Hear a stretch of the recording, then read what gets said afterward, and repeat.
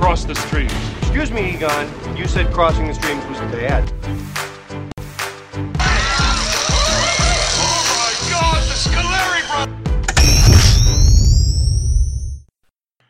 Cross the Streams podcast, Kip and Kane Ione coming at you, episode number 10. Mini milestone for us, celebrating it with a new segment called One Stop Shopping, where we're giving you clips, 1 to 2 minute clips from important parts of previous interviews we've done, where we take a previous guest, one of his best things that he or she shared with us, and try to reshare them with you via listening to that audio brief burst again. We'll also follow up with the current events. We dive into the tragedy in Las Vegas, and also talk about some of the complexities of the argument surrounding gun debate in the United States and how it relates to another argument that takes place in the coaching profession along the same lines of morality, laws, etc. Cross the Streams podcast, episode 10.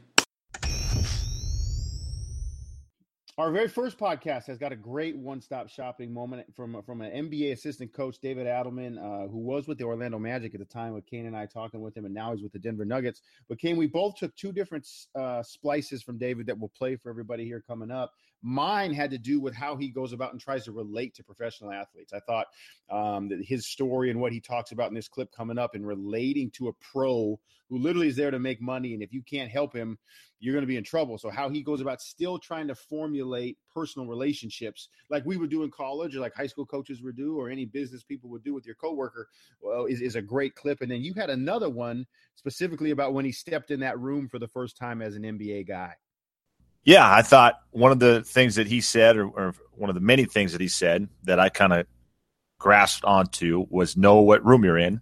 And specifically a quote that I wrote down was know what you don't know. Meaning that you don't have to walk into every meeting, walk into every situation, and think that you know everything. Nobody likes a know-it-all. Same thing along the lines of when you're in a classroom or in a meeting room or in at a business presentation, at a sales presentation, and someone asks you a question, and you don't have that specific answer right off the top of your head. It does you no good, in my opinion, to just throw out some random answer. A simple, hey, I don't know that right now. Let me get back to you after I do a little bit more research on that question. I'll have an answer for you in whatever time. You don't have to know it all right off the jump. Absolutely. David Adelman. So we'll have both those. Kane and I, both of our favorites from Adelman will play from episode 1. We'll go back to back right now for you. You talked about this a lot early on about the relationship building with players and finding ways to care about life outside of hoops. What do you use to help craft kind of your communication method? You know, you mentioned obviously you want to be yourself, but in trying to stay up to date, I know for us, you know, in recruiting, trying to stay up to date with what is going to help me connect. Is that you reaching outside? Are you reading books? Are you going articles? Is that just a lot of one-on-one time with your guys in the NBA? What are some other methods you're using aside from the whiteboard and a basketball and some cones to connect with players? Yeah, I really believe like the daily conversation. You know, like I worked, you know, with Andrew Wiggins and Zach LaVine and some of those young guys. You know, and every day we work with them. You know, they come in early for practice like everybody else, and you do skill development and all that. But, you know, I really believe there were some days where it was like, hey, let's go in the office, and you push them a little bit on, you know, what's going on in the world. Like, did you watch the news? And then the flip side of that is, you know, hey, man, like, you know, put together, you know, like a playlist and give it to me, something I probably don't listen to. So you try to find connection, you know, and sometimes the best part of connection is, you know, Zach LaVine may give me a playlist of 10 songs. I may come the next day and say, I don't like that at all. Right. But that's okay. Yeah. Like that's the point, is you get to know each other and you build trust and you build a bond, but you're doing it in a real way, an organic way. It's not a fake hustle, you know, like I'm using you, you're using me kind of relationship, which happens in sports a lot. Yeah. And you try to work your way around that, and I think it ends up being a better working relationship, and you get better results. Yeah, and I think it's at anything when you're the head coach or you're working in the NBA, and there's a million people that want your job. I found that I've had more success, when I'm willing to be the person in the room that says, I don't know. Mm-hmm. There's other times where I do know. I'm 100% and I know something and I can explain it and teach it and all those things. But, we had a bad week or whatever it is. Right. It's a good way to check yourself. Absolutely. That's a fantastic idea. On my one-stop shopping list, I think it's important for everybody to take a look at episode 3 with Kefense Hinson, the wide receivers coach, University of Hawaii, a former Willamette Bearcat. During my time here as undergrad, we were friends, obviously, and Kane and him actually have a coaching history against each other when Kefense was at the University of Montana and Kane was with the Bobcats. What I really was struck out for me, Kane, and we've mentioned it a couple times through the podcast, but just as coaches, the fact that he's never gotten a job via just knowing somebody, and I think that's what everybody assumes in coaching. Oh, well, you have this buddy, so then you'll hire him. And Kefense's always had to prove himself in an interview segment with somebody that had never previously met him or worked with him. And I thought that was super impactful, and something that probably doesn't really exist in a lot of business worlds. It's usually a connection, and the fact that he's gotten in the room and proved himself is pretty impressive. Yeah, I think that just speaks to Kefense's ability as a person to present himself well in a genuine fashion, in a genuine way that makes people want to hire him. And I think that's a highly, highly underrated skill and ability. I mean, you talk about people skills and how important that is in everything that you're doing in today's world. You have to have people skills, and going through an interview process and being able to present yourself is a huge skill. And I think in today's social media world, we tend to forget that it's not just your Facebook profile or your Twitter profile or your ability to DM someone or send them graphics that is going to get you places. You still have to have that face-to-face, eye-to-eye contact and interpersonal relationship ability. Being able to interact with others is still a huge skill, and obviously Kefense has shown that ability in more ways than one. And I think the thing that people should, maybe one thing you want to take up, that could be a motivating thing for you. If you're like, man, I'm a high school coach, or man, I'm an accountant in a local firm, that doesn't necessarily mean you're screwed because you don't know Coach K at Duke, or you don't know the CEO at Intel. If you are if you're good at your craft and you're passionate about your craft and you can find a way to get yourself in front of somebody, then I think it should be motivating that you can go out there and earn a job through merit still. I know it's maybe we're a glass half full type of podcast, but I think it's still possible. And I think that from Kefense Hinson, episode 3, this clip coming up, hopefully will motivate you and show that it is. Professionally for yourself, like for you with all these stops, is your resume, like even we're talking about modern age stuff, is your resume on paper? Is your resume, hey, here's the stats? I mean, look at what, if it is, it's a binder. Like, how do you go about selling yourself? It is on paper. I do have a resume on paper, but I think in our profession, a lot of it is just word of mouth and relationship based. Mm-hmm. And now I say that, but the ironic thing about me is I've never worked for a head coach that I previously knew, which is amazing. Every guy I worked for, I kind of had a connection to, but didn't know that person directly. And I, to be honest, I take pride in it. For right or wrong, a lot of this the reason why people get hired is because of relationships that may be genuine or not. Right. But I think what has gotten me every opportunity that I've had has been just people recommending me and people researching my work. Right. And it's kept me employed and it's kept food on my family's table. No, and that's like you mentioned, like even for on the basketball side, you go to the Final Four in the NABC convention, it's a polo festival, and everyone's in a race to say, hey, I know you, please hire me, and it's not really merit-based. It sounds like you've been able to, and one of the things that I think is so impressive about you is you've been able to sell the merits of your football knowledge, your coaching ability, your communication style, like you mentioned in various outcomes. Is that also interview-based? Do you feel like you're good in the room when you do meet these people? Well, that's the thing. I just feel like, man, if I can get an opportunity to get in front of a person, then I feel really confident, and who knows? I mean, sometimes it's just not the right fit. I think people, football especially, and I don't know, basketball might be the same, but football is kind of like a caste system, man. Like everybody's got to be labeled something. You know, he's a receiver guy, he's a quarterback guy, he's a D3 guy, he's a spread guy, he's a pro style guy. And so I think, you know, a lot of people go into interviews and go into, you know, these job openings with kind of a stereotype of a person they have in mind. And I don't know if that's the best way to do it, you know. Right. I know that every opportunity that I've ever gotten, it was because I was able to sit down and meet somebody and actually meet them. And I think if more of that happened in our profession, I think we'd all be better off for it. Yep, absolutely, 100% agree.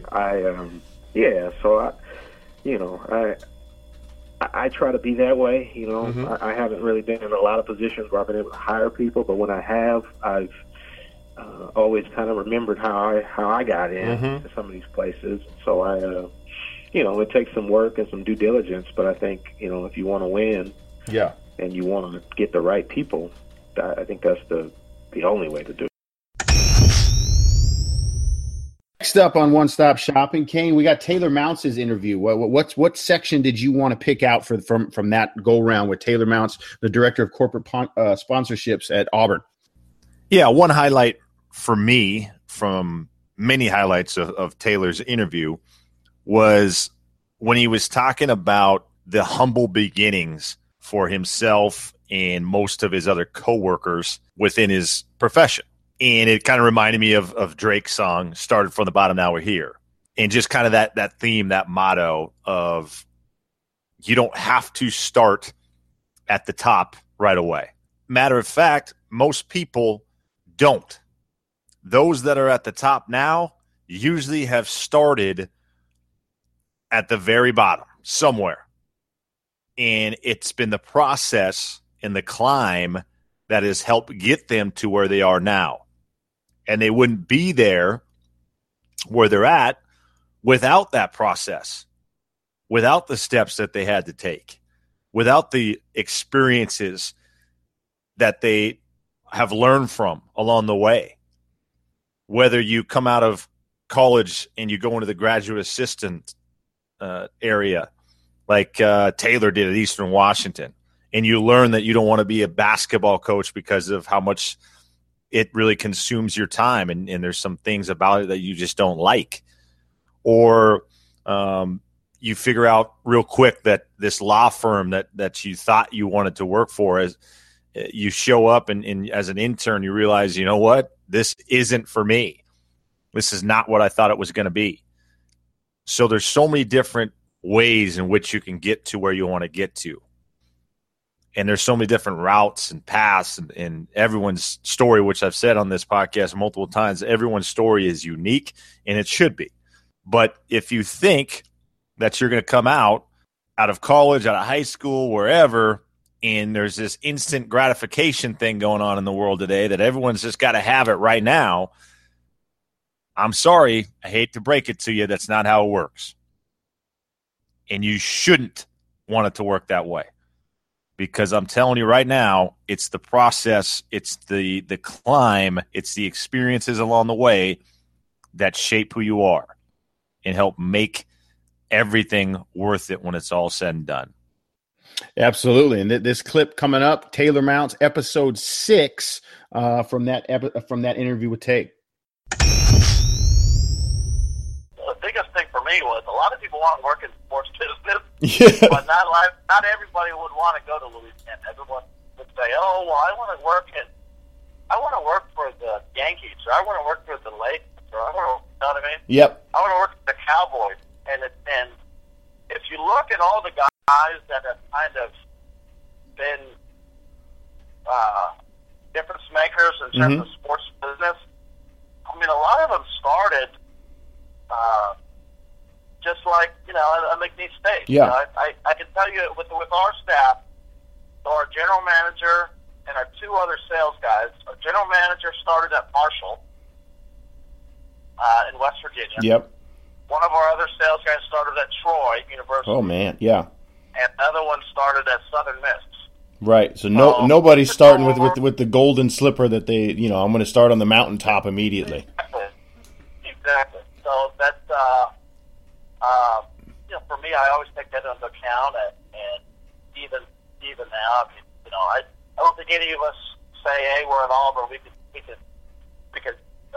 foot off the gas. I think we all kind of realize that, we know what it's like to be at the Nice or a Troy or wherever. Yeah. And spend it down every day. Across the stream moment that we had with Kelly Ione, obviously closely related to me, my wife, when she discussed her cross the stream moment, when finally just deciding, despite all the negative connotations and associations with network marketing, she was going to jump in fully to Plexus, the health and wellness company, start sharing, and she discussed that in her mindset on just saying, you know what, I'm going to do it, I'm going to jump in, and that was back in episode 5. To the cross the streams portion, but talk about when you experienced, and it was very obvious from mine as a husband how much happier you were, how much healthier you felt. But when you decided, you know what, I'm not just going to use the product, I'm going to go ahead and sell it. And I'm talking that for me is what I would assume would be your cross the stream moment professionally.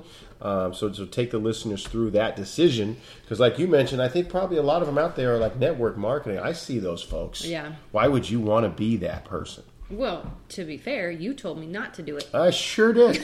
And I'm right back to zero. I had a +1, and now I'm back to 0. Yeah. He said, just use the products. Don't tell anybody. Right.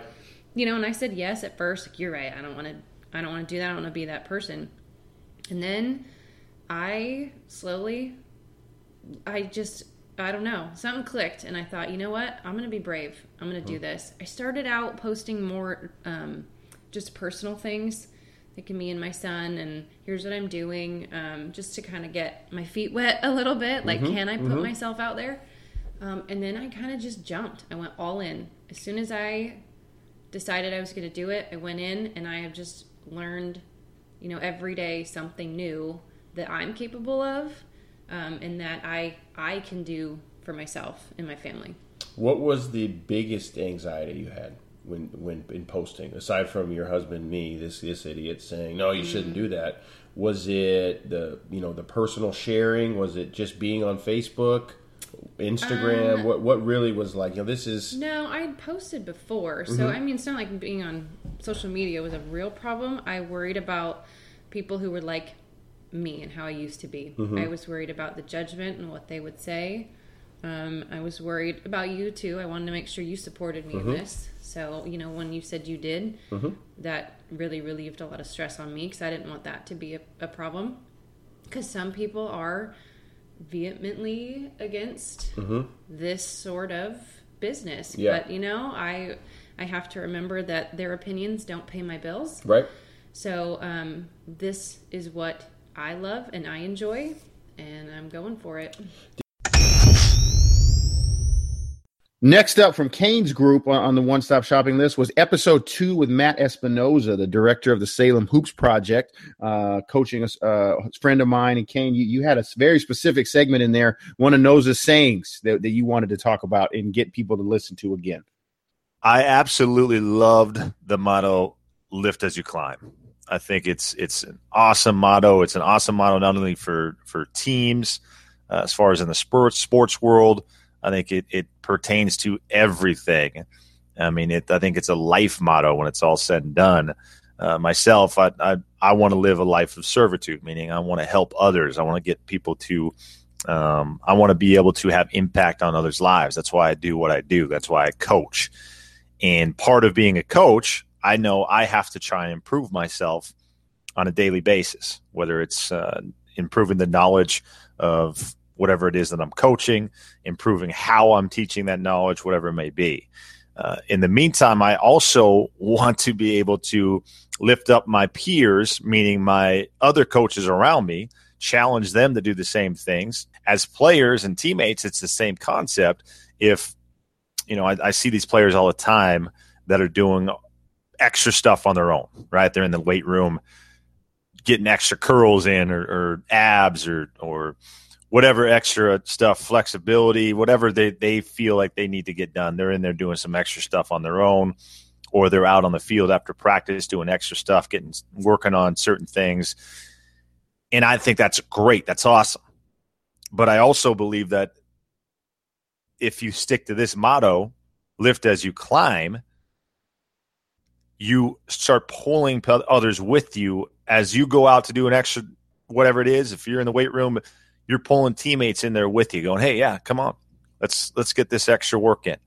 The analogy I love to use when thinking about this motto is, if I'm going to go out and climb a mountain, you better believe I'm going to bring someone else to climb with me. And I'm going to help that person as I'm climbing. I'm lifting them up with me. I want them right there as I reach that pinnacle, as I reach the top of the mountain, so we can all enjoy reaching the summit. And we all can look out on the top of that mountain and enjoy the experience and go, wow, that was amazing. If I climb a mountain by myself, I'm at the top of the mountain, I'm looking around, I got nobody to share this experience with. How much fun is that? It's not. So lift as you climb. Bring others with you. Whatever it is that you're doing. If you're a health fitness person and you got friends that are struggling with health and fitness, lift them up, help them out. If say you're in a book club even, and you love certain books and you want your friends or your family to read more, send them some books. Tell them how great it is. But let's just not enjoy all these different experiences on our own or by ourselves. Lift as you climb. It's a great motto. Episode 2, this next clip is from Matt Espinoza, Salem Hoops Project. But I think it's awesome. One of the slogans I've loved from you is a hashtag lift as you climb. Yeah. Talk about how you came up with that, because I've stolen it from you, folks. Another full disclosure, I use it a ton in our coach state work, and because I love it. But go ahead, talk about your lift as you climb. So lift as you climb, I heard somebody say it once. I was doing a study on stewardship, and I heard somebody say it. And basically what lift as you climb has meant to me was, as I'm doing all this stuff to improve myself, to grow myself as a coach, as a husband, as a teacher, whatever it is, if I'm not helping other people do the same thing, I'm not only going to limit their growth, I'm going to limit mine too. So in order for all of us to be able to grow and reach our maximum potential, we have to be willing to help carry others with us as well. So lift as you climb is really the leadership model, but it's a teamwork model as well. So not only are you doing what you got to do as a coach of Willamette to make yourself the best coach, but if you're not doing that for your staff, if you're not doing that for your players, then not only will you not be the coach you can be, but your program's not going to get where it can be. No. Last audio highlight in our one-stop shopping tours through some of the most important and impactful segments from interviews we've done in the first 10 episodes of Cross the Stream podcast is from Brandon Eggert. Brandon talks about how he uses and deploys the scientific method in a lot of his decision-making and brings us up to speed on the true nature of the scientific method, which probably a lot of us, I know myself included, probably had backwards. Disproving the Null Hypothesis, Brandon Eggert, episode 4.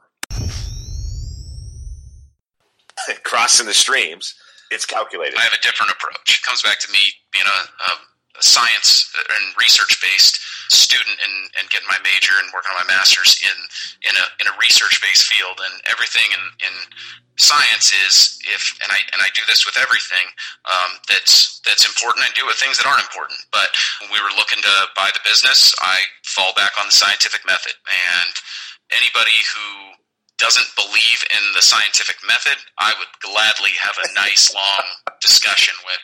And I don't think a lot of people understand the basis of the scientific method.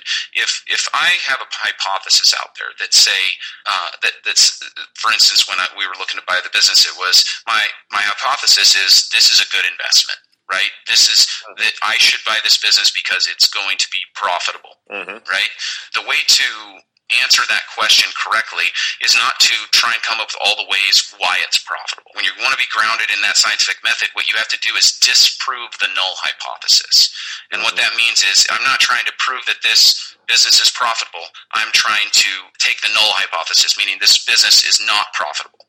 And then I'm going to take every way. I'm going to disprove all the ways that it can be not profitable. First way, we could, what if we lose clients? Great. I'm going to pull our last 4 years of information, and I'm gonna explain to our business advisor and accountant that this is how many clients we had in 2011. This is how many clients we have in 2015. And in that course, we have retained every single client, or 99% of those clients that were clients in 2011 are still clients. So not only are we growing our client base, but we're retaining those current clients at the same time. So I've got 48 months of good data that says that we're not going to lose clients. Great. Well, what if we have an economic downturn? So boom, I go back to the 2008, 2009, 2010 years. And here's the thing about the technology services world. It's not money that our clients are looking at as discretionary dollars. It's the things that they cut in tight times. People will cut an advertising budget. People will cut benefits. They'll cut pay. They'll cut, capital expenditures. But you don't cut your power bill, your electricity bill, there's certain things they look at as utilities. These are the basis on what our business runs on. And if you own a CPA firm, you need your computers and servers to run all the time. Same thing if you're a college football coach. You need your Exos system or whatever system you're using for film review and analysis to work all the time. All the time. 100%. If it's down, we're down. You guys are absolutely screwed. Yes. That's my industry. It is a non-discretionary spending item. It is one of the last things that ever gets looked at on a budget as far as looking to cut it back. We went through and itemized out all those things that could make this a not profitable decision. And we tried to disprove each and every one of those. And if you disprove all the ways that you can fail, then all that's left is to succeed. Another current events round for us, because our country keeps supplying us with a ton of current events that, like Kane mentioned in the last podcast, I don't think we'd be doing anybody a service by ignoring the major events that are happening. But as Kane and I talked about last time, we'd like to take a look at them from different prisms, not necessarily jump in and wade in on the hot takes that are happening on all your news and Twitter and YouTube channels, but actually talk about what happened this week in Las Vegas. The horrific mass gun shooting and all the poor people that were lost their lives at the concert. But then kind of take a look at it through a similar prism we used last week and lead us into another conversation that I think we both face as coaches, and maybe some of you face out there as coaches and parents, and try to frame it in terms of this level of complexity in the gun violence and gun laws debate. Also exists in a lot of other areas, and maybe just give you a window and insight into how some of these complex discussions go in the coaching world. It's a hard topic to kind of box in, Kane. It is. But is that kind of where we're headed? Yeah, I think ultimately what we're trying to do is have a conversation about gun control in a way that isn't about gun control, because you're hearing it from both sides. You're hearing it all over the place, from whether you watch Fox News, whether you watch MSNBC, whether you get your news from Twitter, Facebook, whatever avenues that you're getting the news from. I'm sure you're getting bombarded with this from both sides all day, every day for the last 24 hours to 48 hours to however long. So what we are trying to do is have the conversation, because first off, the conversation has to be had. Let me just put that out there and make sure that you know that I am speaking on that side of things 100%, where I disagree with anyone out there that's trying to say that this is not the time to have this conversation. Because I'm sorry, when is the time to have the conversation? The next time we have another mass shooting? So let's have the conversation, but let's do it in a different way. So Kip and I are going to try and present it or frame it from our perspective, or not necessarily from our perspective, but kind of taking it from a coaching realm and what we deal with when it comes to certain rules and regulations that we have to try and install or instill to our teams and our players, and how complex and tough decisions are to make, how hard it is to come up with the framework first and foremost, then the details, and how complex this topic can be. Yep, absolutely. And I think the topic Kane and I picked that kind of frames the similar moral argument that you hear in the gun debate right now. One side arguing for more legislation, rules, laws, etc., and another side arguing more legislation and paper laws won't stop a bad ethical choice if a person's determined to make it. And I think what Kane and I tried to do is take a look at that as a coach with a program, whatever the sport. Obviously, we're basketball, football, but that same topic comes up with alcohol use on your team. When we're going to talk just in general about where we've been, the things we've tried to lay out as assistants, as coordinators, as a head coach, like how the topic is the same in terms of what am I responsible for? What is appropriate for me to lay out as the head coach in terms of alcohol policy on our team in dealing with 21-year-olds who legally can use it, can drink, and how much, how little. And I think Kane and I both talked about, we'll get into this. That's a hard question when you take into all the factors, because I think you can argue both sides pretty well. Yeah. There's just so many different factors that come into play. Very similar to the gun debate, gun control debate, how many different factors that go into it. I mean, when you're talking about alcohol amongst your team, first and foremost, you got to talk about underage versus of age. I mean, that's a huge concept right there. You've got some players on your team that have the legal right to drink because they're 21 plus, and you've got others that aren't yet of legal age. So how do you decipher which rule is for who, and do you have a big umbrella rule? You've got in season versus out of season.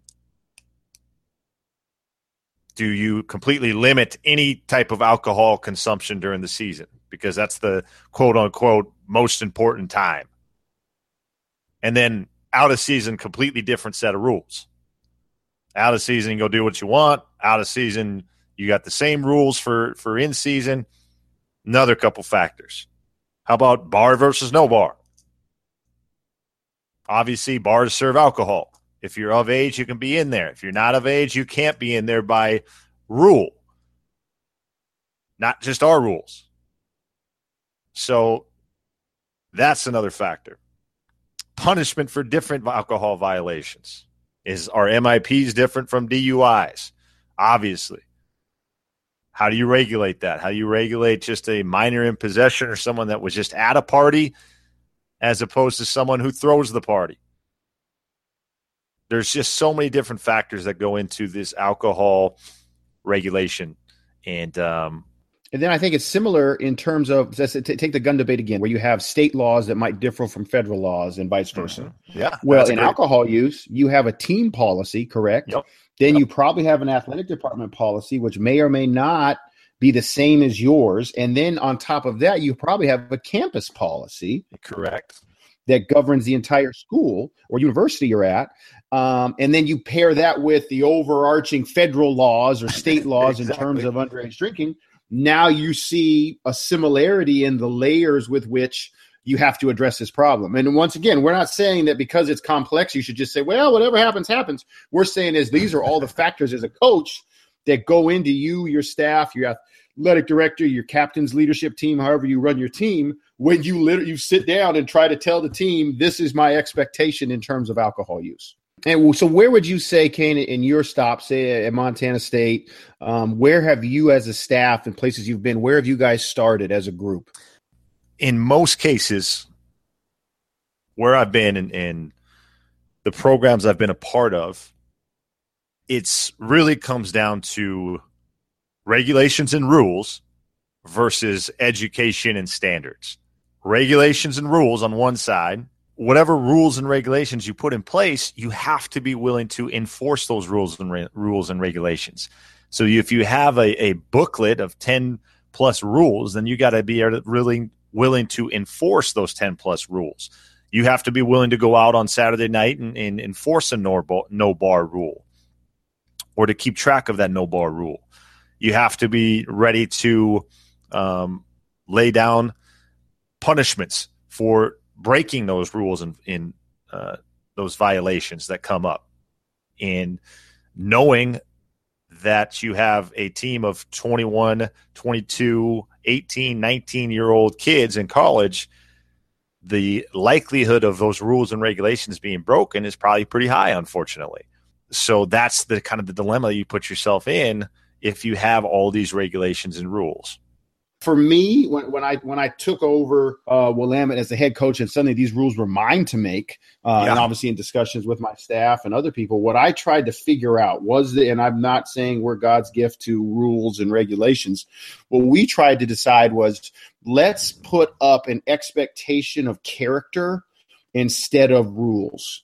Mm-hmm. So, and then underneath that umbrella, I can grab understanding that little tagline of be a quality human that doesn't embarrass your parents, yourself, or this family here.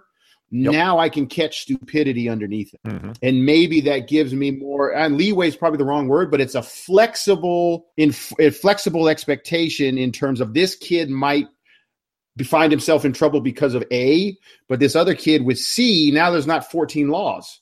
It's all the same expectation, and the violation occurs because you didn't meet the character expectation of all of us.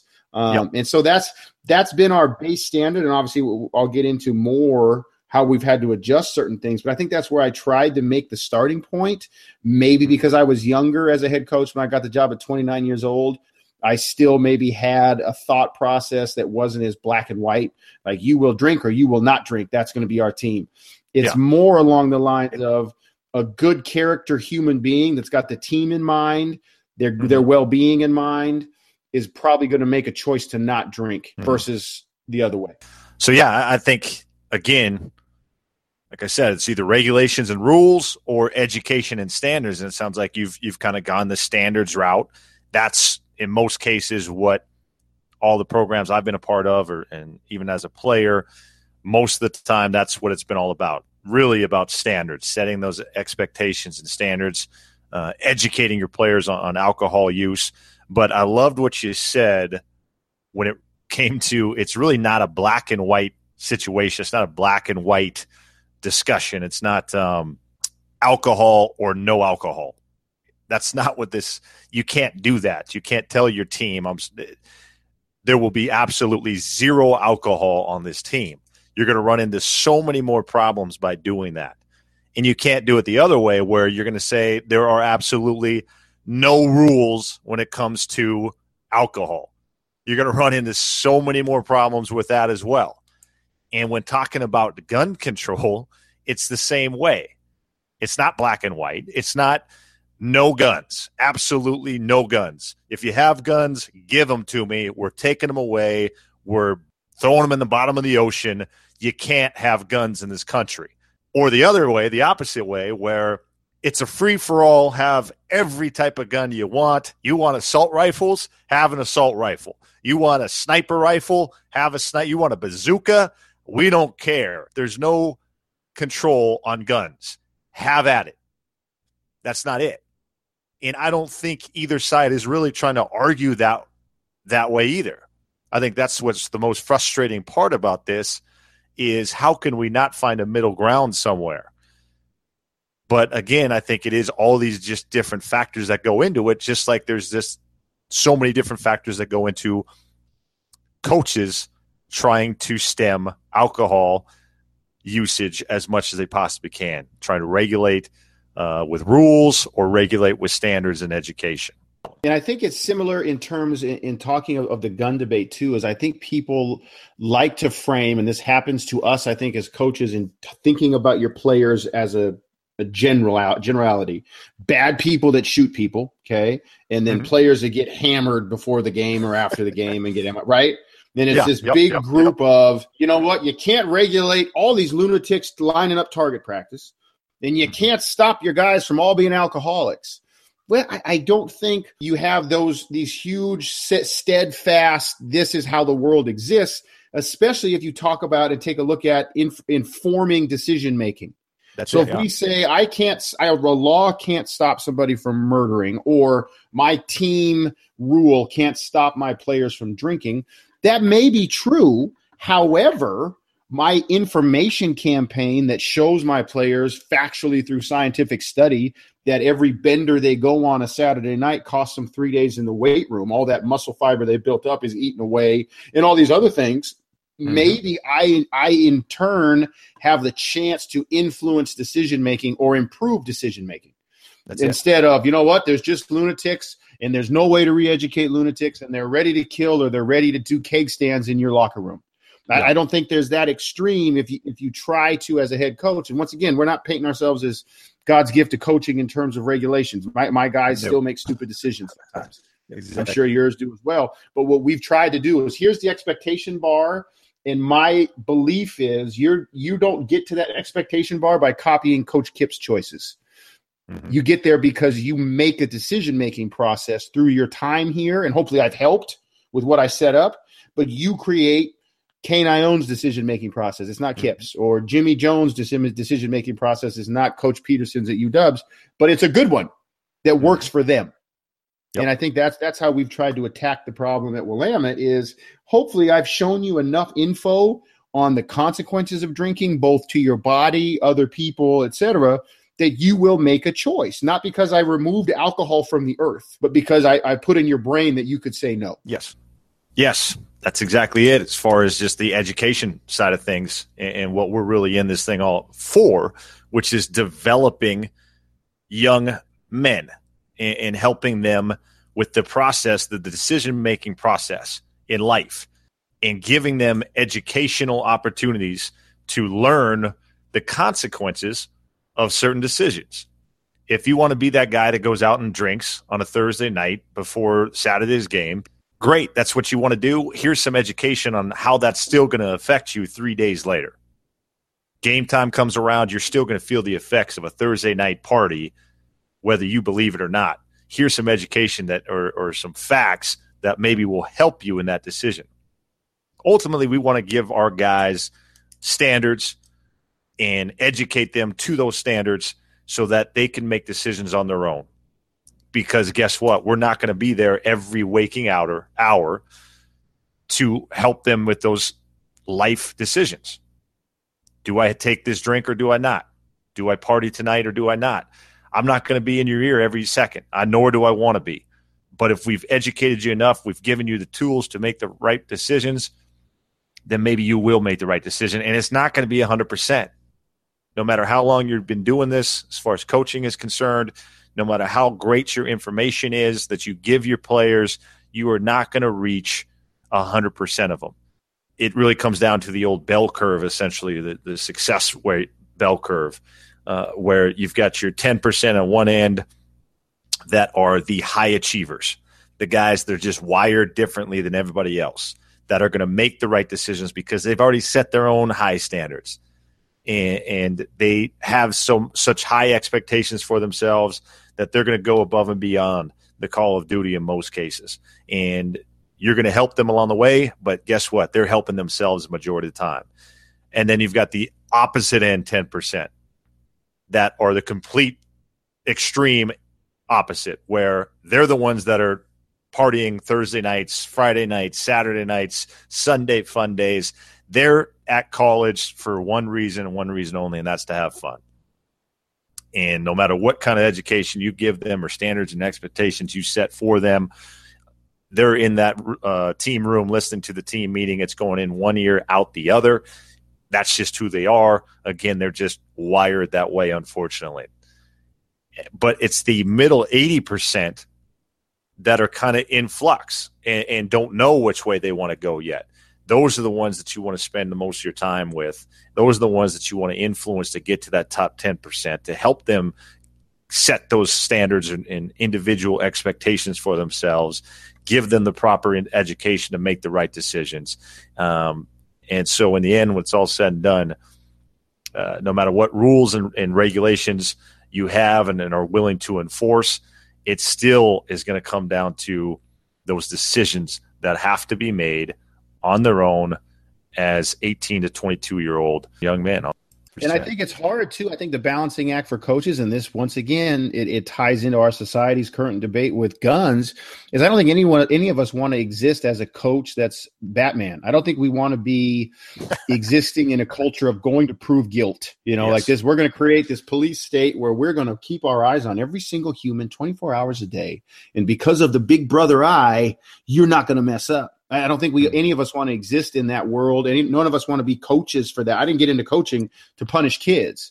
No. So I think if you make this choice on educating, recruiting, informing, and opening conversation, even in terms of, hey, man, you made this choice, you did your consequence, but now let's talk about what went into your choice instead of just, dude, you effed up, you're out, or I pull your scholarship, or you effed up, you got 2-game suspension, see you at practice in 2 weeks. I think you have to have those conversations as a staff, as coaches, as leadership groups on your team with what led your brain to this, and be honest with me. What, and then hopefully, once again, arm them for a better choice later, because you won't be there when the choice comes up again. At least you shouldn't be, in my opinion. I don't think you can be that coach. Even at D1, you guys, University of Washington, there's not enough of you on staff to go out night after night with each player and say, oh, no, turn around and go home. We still got to go home and go to bed. Yeah, there's no question. I don't want to spend every waking hour with my players. If I could, I'd love to be one of those little, on the cartoons, the old school cartoons where the little angel popped up on one end and then I had the devil popping up on the other end. Yeah, I'd love to be that angel that pops up on the shoulder on all of my players 100% of the time whenever they're about to make a bad choice. In general terms, it's amazing how, and once again, I'm sure this could exist in an office culture where, the rules set up in a company, the code of conduct, the code of ethics in a company, as teachers, I'm sure the laws that govern being a teacher that I was with for 7 years, all these decisions come up in terms of what is the balance, or like you mentioned, what's the acceptable percentage of people that are going to make a wrong choice versus this law that we intended to govern all of us. Yes. And I think that the level of complexity just that we're trying to show here with alcohol on teams is similar and just as deep and not convoluted is the wrong word, probably hard to shake out the middle ground of agreement as the gun debate. See